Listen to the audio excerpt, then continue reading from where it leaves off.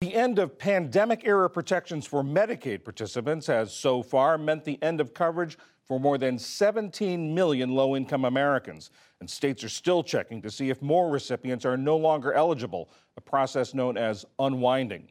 Now the federal government is raising questions about that process, especially when it comes to children.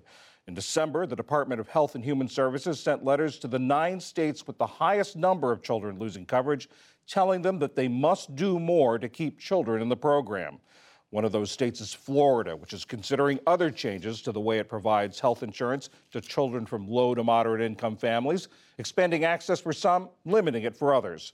Ali Rogan has more. Since the Medicaid unwinding began last spring, Florida has removed 420,000 children from the rolls of both Medicaid and CHIP, the Children's Health Insurance Program.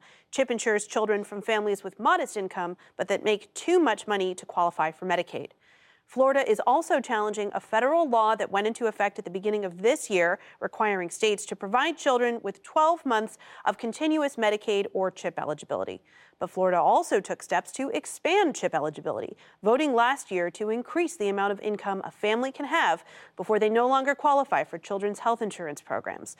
Daniel Chang is a correspondent based in Florida for KFF Health News, here to break it all down for us. Daniel, we have the Medicaid situation, we have Florida's CHIP situation. Can you tell us broadly, what is the state of health insurance for children in Florida right now? And if you can, how does it compare to what's happening in other states right now? So Florida has a children's health insurance program like pretty much every other state does right now. And last year it had about 120,000 children in it. It's a program for low and moderate income families. And what Florida is doing is it's contesting the federal government's authority to essentially change the rules of how kids stay enrolled in the program. What Florida is saying is that it should be allowed to disenroll children from the Children's Health Insurance Program if their parents don't pay premiums. They get a 30-day grace period after that.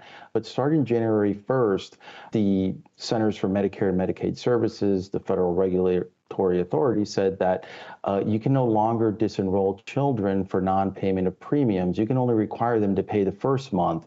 After that, if their parents don't pay, you have to leave them on for at least another 11 months. Florida says that's not fair. We've always been able to disenroll kids from CHIP if their parents didn't pay the premiums. We need that money to fund the program, and it's accusing the feds of basically not following the process that's required for creating new rules like this. Are there any other states who are bringing up the same concerns as Florida is, or are they out on their own on this one? Currently, Florida is the only state that I'm aware of that has challenged the federal government's new rule, although there are 18 other states that do use the same process, meaning that they will disenroll children from CHIP if their parents don't pay the monthly premiums. So those 18 other states will have to decide if they want to follow the new federal rules or join Florida in its lawsuit. And how is the Biden administration responding right now to Florida's suit? Well, the Biden administration just filed its first response this week. And essentially what the Biden administration is saying is that the Consolidated Appropriations Act of 2023 changed the rules in 2 fundamental ways. If I can interrupt you quickly, that is the bill that established this 12-month continuous eligibility period. That's correct, Ali. And so the new rules under that law went into effect on January 1st. And essentially what the Biden administration is saying is that the law no longer allowed continuous eligibility to be optional. It's now mandatory for both Medicaid and CHIP.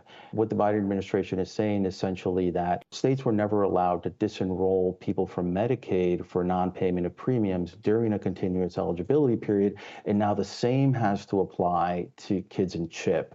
They have to have that same protection, and that's essentially what the Biden administration is arguing. So at the same time this CHIP stuff is happening, Florida has also come under scrutiny from the federal government for disenrolling what the HHS says is a very high proportion of children from the Medicaid rolls. Why is Florida coming under specific scrutiny for this? And does it have anything to do with the fact that it's one of 10 states that did not expand Medicaid coverage during the Affordable Care Act?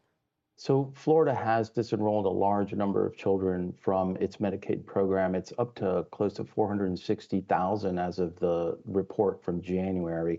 And HHS Secretary Xavier Becerra sent a letter to Florida and the governors of 8 other states expressing concern about that and suggesting measures, strategies these states could take to help keep their kids covered.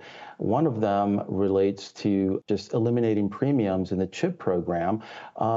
Others involve persuading states to take up what the federal government calls flexibilities for this unwinding process. So, for instance, allowing states to just determine a kid's eligibility and re-enroll them in the program.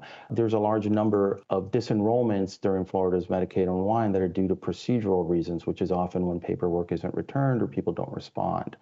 Medicaid expansion is another strategy that the Secretary cited in his letter to governors as helping to improve coverage for children, because when parents have health insurance, it's a lot more likely that their kids will also be insured.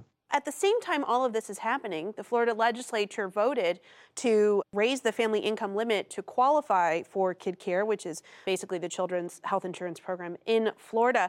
So what's the status of those efforts, and how many children would that state legislature action potentially provide coverage to?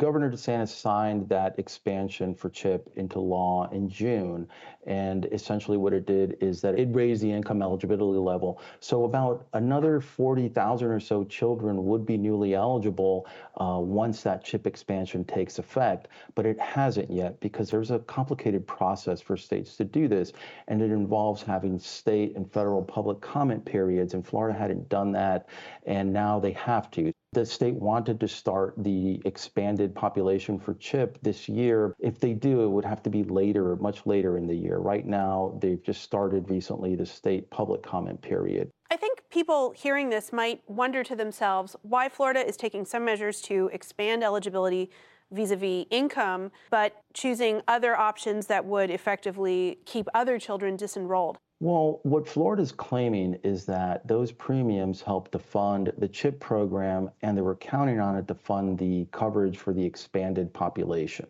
Florida collects about $30 million a year in CHIP premium payments, and they're estimating that the first full year of this program under the expansion would cost about $90 million. So that remainder would be paid between the state and federal governments. And, about 3,000 kids in any given month are disenrolled from CHIP for their parents not paying the premium.